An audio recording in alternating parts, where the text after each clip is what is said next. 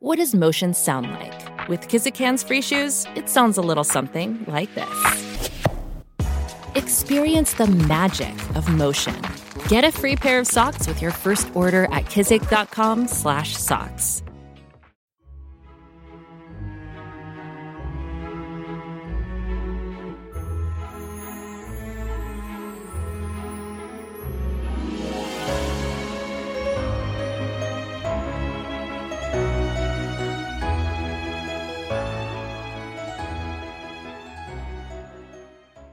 Welcome to another episode of 1001 Classic Short Stories, The Storytellers.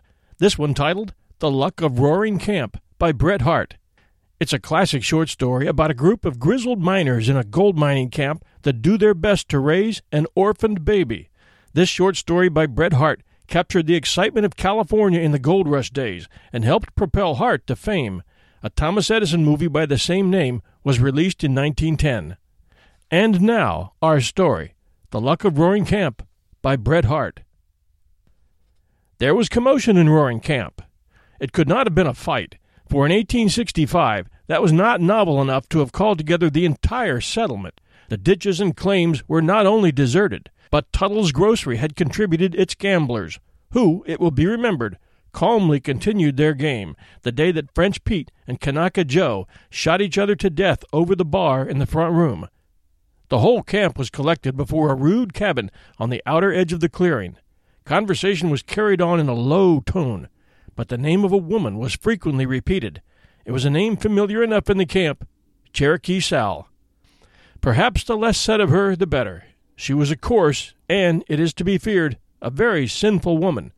But at that time she was the only woman in Roaring Camp, and was just then lying in sore extremity, when she most needed the ministration of her own sex. Dissolute, abandoned, and irreclaimable, she was yet suffering a martyrdom hard enough to bear, even when veiled by sympathizing womanhood, but now terrible in her loneliness. The primal curse had come to her in that original isolation which must have made the punishment of the first transgression so dreadful. It was, perhaps, part of the expiation of her sin, that, at a moment when she most lacked her own sex's intuitive tenderness and care, she met only the half-contemptuous faces of her masculine associates. Yet a few of the spectators were, I think, touched by her sufferings. Sandy Tipton thought it was rough on Sal, and, in the contemplation of her condition, for a moment rose superior to the fact that he had an ace and 2 bowers in his sleeve. It will be seen also that the situation was novel. Deaths were by no means uncommon in Roaring Camp, but a birth was a new thing. People had been dismissed from the camp effectively, finally, and with no possibility of return, but this was the first time that anybody had been introduced ab initio, hence the excitement. "You go in there, Stumpy," said a prominent citizen known as Cane Tuck, addressing one of the loungers. "Go in there, see what you can do. You've had experience in them things." Perhaps there was a fitness in the selection. Stumpy, in other climes, had been the putative head of 2 families. In fact, it was owing to some legal informality in these proceedings that Roaring Camp, a city of refuge, was indebted to his company.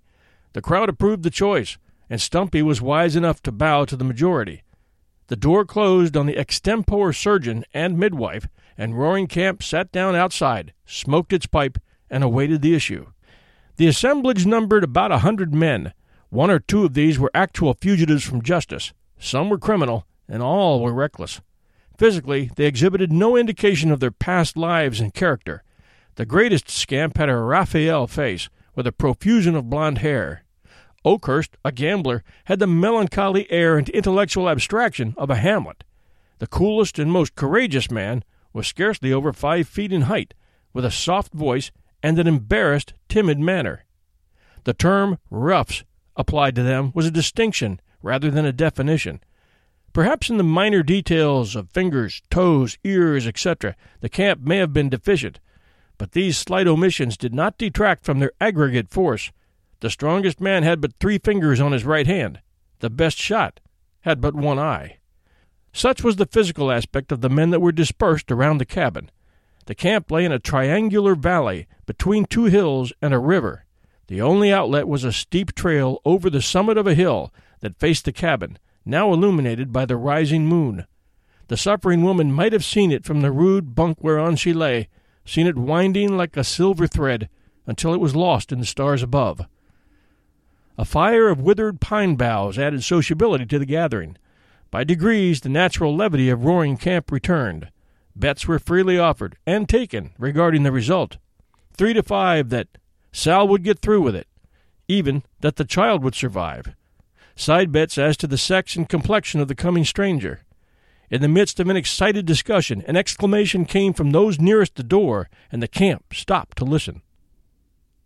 Above the swaying and moaning of the pines, the swift rush of the river, and the crackling of the fire, rose a sharp, querulous cry, a cry unlike anything heard before in the camp. The pines stopped moaning, the river ceased to rush, and the fire to crackle. It seemed as if nature had stopped to listen too. The camp rose to its feet as one man.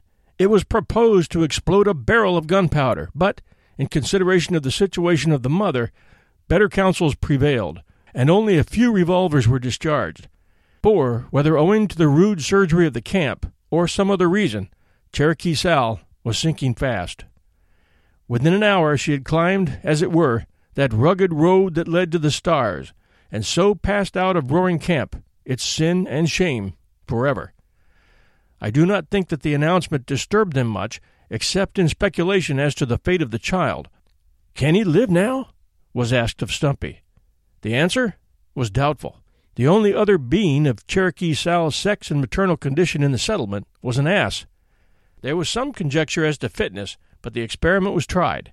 It was less problematical than the ancient treatment of Romulus and Remus, and apparently as successful. When these details were completed, which exhausted another hour, the door was opened, and the anxious crowd of men who had already formed themselves into a queue entered in single file. Beside the low bunk or shelf, on which the figure of the mother was starkly outlined below the blankets, stood a pine table. On this a candle box was placed, and within it, swathed in staring red flannel, lay the last arrival at Roaring Camp. Beside the candle box was placed a hat. Its use was soon indicated. "Gentlemen," said Stumpy, with a singular mixture of authority and ex officio complacency, "gentlemen will please pass in at the front door, round the table, and out at the back door. Them as wishes to contribute anything toward the orphan will find a hat handy." The first man entered with his hat on. He uncovered, however, as he looked about him, and so, unconsciously, set an example to the next. In such communities good and bad actions are catching. As the procession filed in, comments were audible, criticisms addressed, perhaps rather to Stumpy in the character of showman. "Is that him? Mighty small specimen. Hasn't more'n got the color. Ain't bigger nor a derringer." The contributions were as characteristic: a silver tobacco box, a doubloon, a navy revolver, silver-mounted, a gold specimen, a very beautifully embroidered lady's handkerchief, from Oakhurst the gambler, a diamond breastpin, a diamond ring, suggested by the pin, with the remark from the giver that he saw the pin and went 2 diamonds better, a slung shot, a Bible, contributor not detected, a golden spur, a silver teaspoon, the initials, I regret to say, were not the giver's, a pair of surgeon's shears, a lancet, a Bank of England note for £5, and about 200 in loose gold and silver coin. During these proceedings, Stumpy maintained a silence as impassive as the dead on his left, a gravity as inscrutable as that of the newly born on his right. Only one incident occurred to break the monotony of the curious procession. As Kentuck bent over the candle box half curiously, the child turned, and in a spasm of pain, caught at his groping finger, and held it fast for a moment. Kentuck looked foolish and embarrassed. Something like a blush tried to assert itself in his weather-beaten cheek. "The darn little cuss," he said, as he extricated his finger, with perhaps more tenderness and care than he might have been deemed capable of showing. He held that finger a little apart from its fellows as he went out, and examined it curiously. The examination provoked the same original remark in regard to the child. In fact, he seemed to enjoy repeating it. "He wrestled with my finger," he remarked to Tipton, holding up the member. "The darn little cuss." It was 4 o'clock before the camp sought repose. A light burnt in the cabin where the watchers sat, for Stumpy did not go to bed that night, nor did Kentuck. He drank quite freely, and related with great gusto his experience, invariably ending with his characteristic condemnation of the newcomer.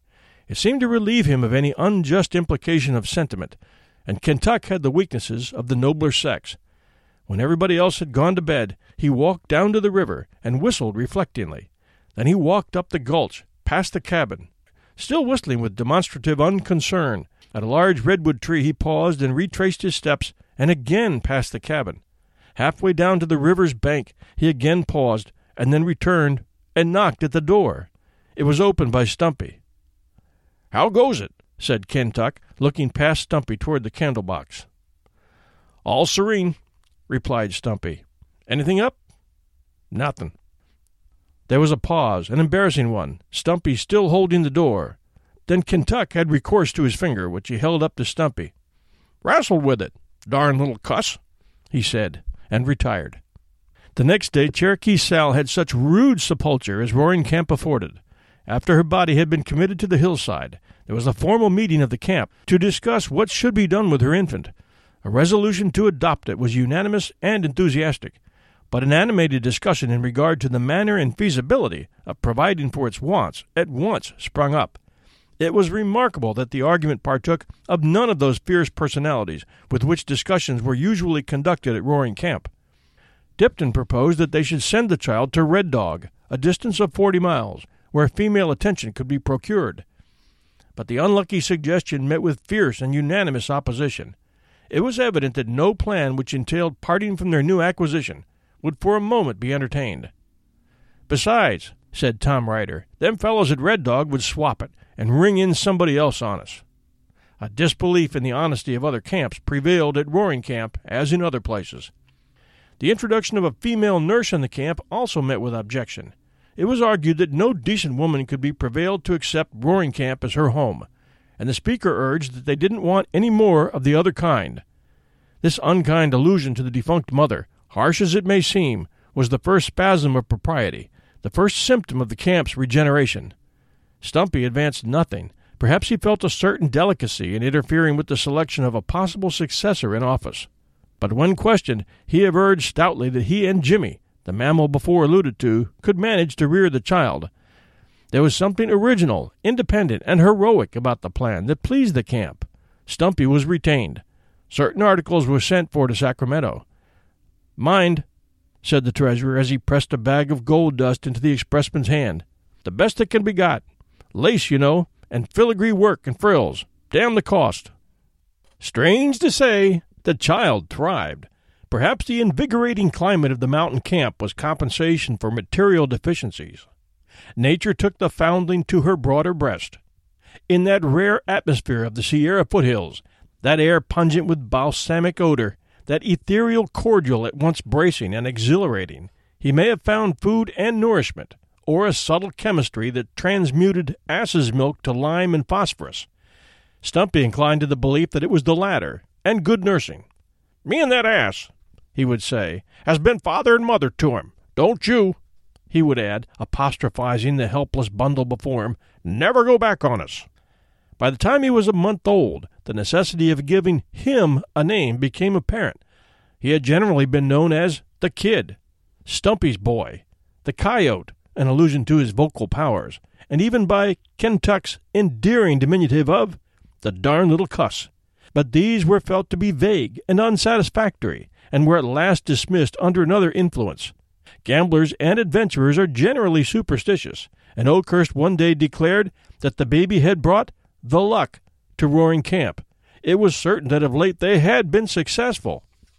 So Luck was the name agreed upon, with the prefix of Tommy for greater convenience. No allusion was made to the mother, and the father was unknown. "It's better," said the philosophical Oakhurst, "to take a fresh deal all around. Call him Luck, and start him fair." A day was accordingly set apart for the christening.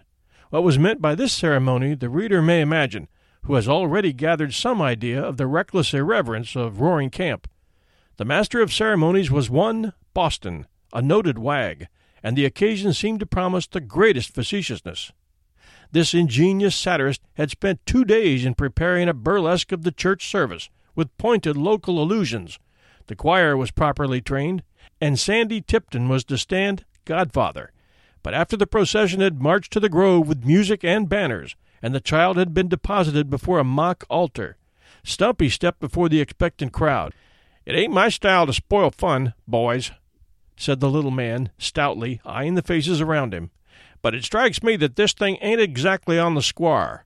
It's playing it pretty low down on this yer baby to ring in fun on him that he ain't going to understand. And if there's going to be any godfathers round, I'd like to see who's got any better rights than me." A silence followed Stumpy's speech.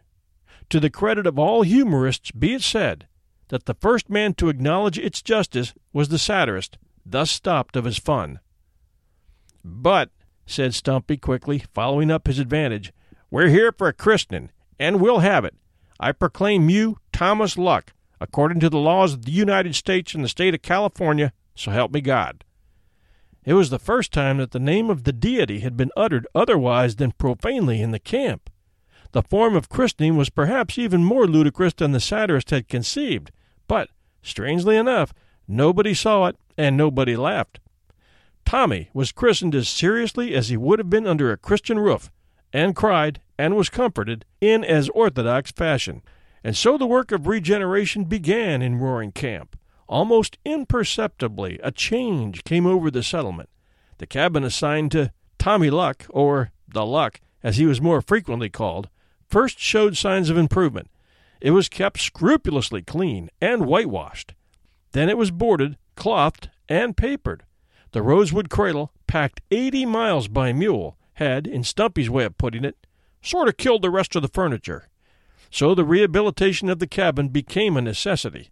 The men who were in the habit of lounging in at Stumpy's to see how the Luck was getting on seemed to appreciate the change, and, in self-defense, the rival establishment of Tuttle's Grocery bestirred itself and imported a carpet and mirrors.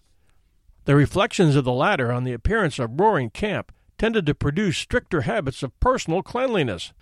Again, Stumpy imposed a kind of quarantine upon those who aspired to the honor and privilege of holding the Luck.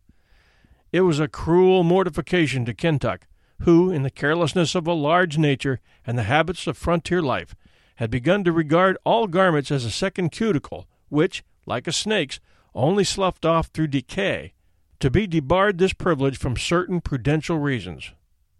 Yet such was the subtle influence of innovation that he thereafter appeared regularly every afternoon in a clean shirt and face still shining from his ablutions. Nor were moral and social sanitary laws neglected. Tommy, who was supposed to spend his whole existence in a persistent attempt to repose, must not be disturbed by noise. The shouting and yelling which had gained the camp its infelicitous title were not permitted within hearing distance of Stumpy's. The men conversed in whispers or smoked with Indian gravity. Profanity was tacitly given up in these sacred precincts, and throughout the camp a popular form of expletive known as "damn the Luck" and "curse the Luck" was abandoned, as having a new personal bearing. Vocal music was not interdicted, being supposed to have a soothing, tranquilizing quality, and one song, sung by Man-o'-War Jack, an English sailor from Her Majesty's Australian colonies, was quite popular as a lullaby. It was a lugubrious recital of the exploits of the Arethusa 74, in a muffled minor, ending with a prolonged, dying fall at the burden of each verse, "On board of the Arethusa." It was a fine sight to see Jack holding the Luck, rocking from side to side as if with the motion of a ship, and crooning forth this naval ditty. Either through the particular rocking of Jack, or the length of his song, it contained 90 stanzas, and was continued with conscientious deliberation to the bitter end. The lullaby generally had the desired effect. At such times the men would lie at full length under the trees, in the soft summer twilight, smoking their pipes, and drinking in the melodious utterances. An indistinct idea that this was pastoral happiness pervaded the camp.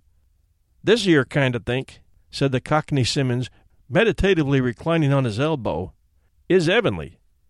It reminded him of Greenwich. On the long summer days the Luck was usually carried to the gulch, from whence the golden store of Roaring Camp was taken. There, on a blanket spread over pine boughs, he would lie, while the men were working in the ditches below. Latterly there was a rude attempt to decorate this bower with flowers and sweet-smelling shrubs, and generally someone would bring him a cluster of wild honeysuckles, azaleas, or the painted blossoms of Las Mariposas. The men had suddenly awakened to the fact that there were beauty and significance in these trifles, which they had so long trodden carelessly beneath their feet. A flake of glittering mica, a fragment of variegated quartz, a bright pebble from the bed of the creek, became beautiful to eyes thus cleared and strengthened, and were invariably put aside for the luck. It was wonderful how many treasures the woods and hillsides yielded that would do for Tommy. Surrounded by playthings such as never child out of fairyland had before, it is to be hoped that Tommy was content. He appeared to be securely happy, albeit there was an infantine gravity about him, a contemplative light in his round gray eyes that sometimes worried Stumpy. He was always tractable and quiet, and it is recorded that once, having crept beyond his corral, a hedge of tessellated pine boughs which surrounded his bed, he dropped over the bank on his head in the soft earth and remained with his mottled legs in the air in that position for at least 5 minutes with unflinching gravity. He was extricated without a murmur. I hesitate to record the many other instances of his sagacity, which rest, unfortunately, upon the statements of prejudiced friends. Some of them were not without a tinge of superstition. "I crept up the bank just now," said Kentuck one day, in a breathless state of excitement, "and dern my skin if he wasn't a-talking to a jaybird as was a-sitting on his lap. There they was, just as free and sociable as anything you please, a-jawing at each other just like two cherry-bums." Howbeit, whether creeping over pine boughs or lying lazily on his back, blinking at the leaves above him, to him the birds sang, the squirrels chattered, and the flowers bloomed. Nature was his nurse and playfellow. For him she would let slip between the leaves golden shafts of sunlight that fell just within his grasp. She would send wandering breezes to visit him with the balm of bay and resinous gums. To him the tall redwoods nodded familiarly and sleepily. The bumblebees buzzed, and the rooks cawed a slumberous accompaniment. Such was the golden summer of Roaring Camp. They were flush times, and the luck was with them. The claims had yielded enormously. The camp was jealous of its privileges, and looked suspiciously on strangers. No encouragement was given to immigration, and to make their seclusion more perfect, the land on either side of the mountain wall that surrounded the camp they duly preempted. This, and a reputation for singular proficiency with the revolver, kept the reserve of Roaring Camp inviolate. The expressman, their only connecting link with the surrounding world, sometimes told wonderful stories of the camp. He would say, "They've a street up there in Roaring that would lay over any street in Red Dog. They've got vines and flowers round their houses, and they wash themselves twice a day. But they're mighty rough on strangers, and they worship an Injun baby." With the prosperity of the camp came a desire for further improvement. It was proposed to build a hotel in the following spring, and to invite 1 or 2 decent families to reside there for the sake of the luck, who might perhaps profit by female companionship. The sacrifice that this concession to the sex cost these men, who were fiercely skeptical in regard to its general virtue and usefulness, can only be accounted for by their affection for Tommy. A few still held out, but the resolve could not be carried into effect for 3 months, and the minority meekly yielded in the hope that something might turn up to prevent it. And it did.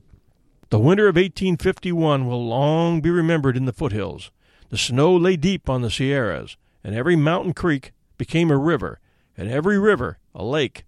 Each gorge and gulch was transformed into a tumultuous watercourse that descended the hillsides, tearing down giant trees and scattering its drift and debris along the plain. Red Dog had been twice under water, and Roaring Camp had been forewarned. "Water put the gold into them gulches," said Stumpy. "It's been here once, and it'll be here again." And that night the North Fork suddenly leaped over its banks and swept up the triangular valley of Roaring Camp. In the confusion of rushing water, crushing trees, and crackling timber, and the darkness which seemed to flow with the water blot out the fair valley, but little could be done to collect the scattered camp. When the morning broke, the cabin of Stumpy nearest the river bank was gone. Higher up the gulch they found the body of its unlucky owner. But the pride, the hope, the joy, the luck of Roaring Camp had disappeared. They were returning with sad hearts when a shout from the bank recalled them. It was a relief boat from down the river. They had picked up, they said, a man and an infant, nearly exhausted, about 2 miles below. Did anybody know them, and did they belong here? It needed but a glance to show them Kentuck lying there, cruelly crushed and bruised, but still holding the Luck of Roaring Camp in his arms. As they bent over the strangely assorted pair, they saw that the child was cold and pulseless. "He is dead," said one. Kentuck opened his eyes. "Dead?" he repeated feebly. "Yes, my man, and you are dying too." A smile lit the eyes of the expiring Kentuck. "Dying," he repeated. "He's taken me with him. Tell the boys I've got the Luck with me now." And the strong man, clinging to the frail babe as a drowning man is said to cling to a straw, drifted away into the shadowy river that flows forever to the unknown sea. Thanks for joining us at 1001 Classic Short Stories and Tales, The Storytellers. You can catch all our episodes at 1001storiespodcast.com, along with our sister show, 1001 Heroes, Legends, Histories, and Mysteries. Both shows bring you fast, compelling stories that will have you on the edge of your seat. If you'd like to be a special patron of our show and receive updates and previews, stop by www.patreon.com. That's patreon.com/1001 Heroes, and pledge a few dollars a month to keep us moving forward.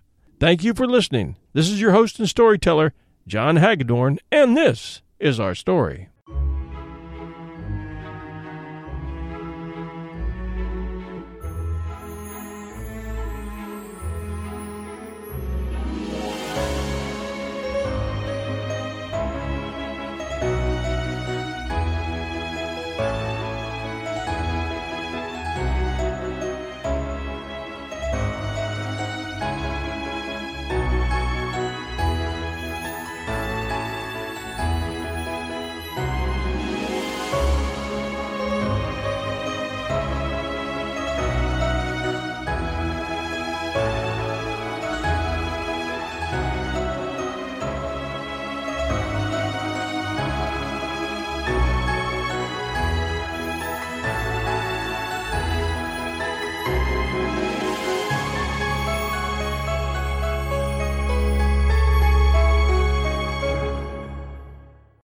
This is the story of the one.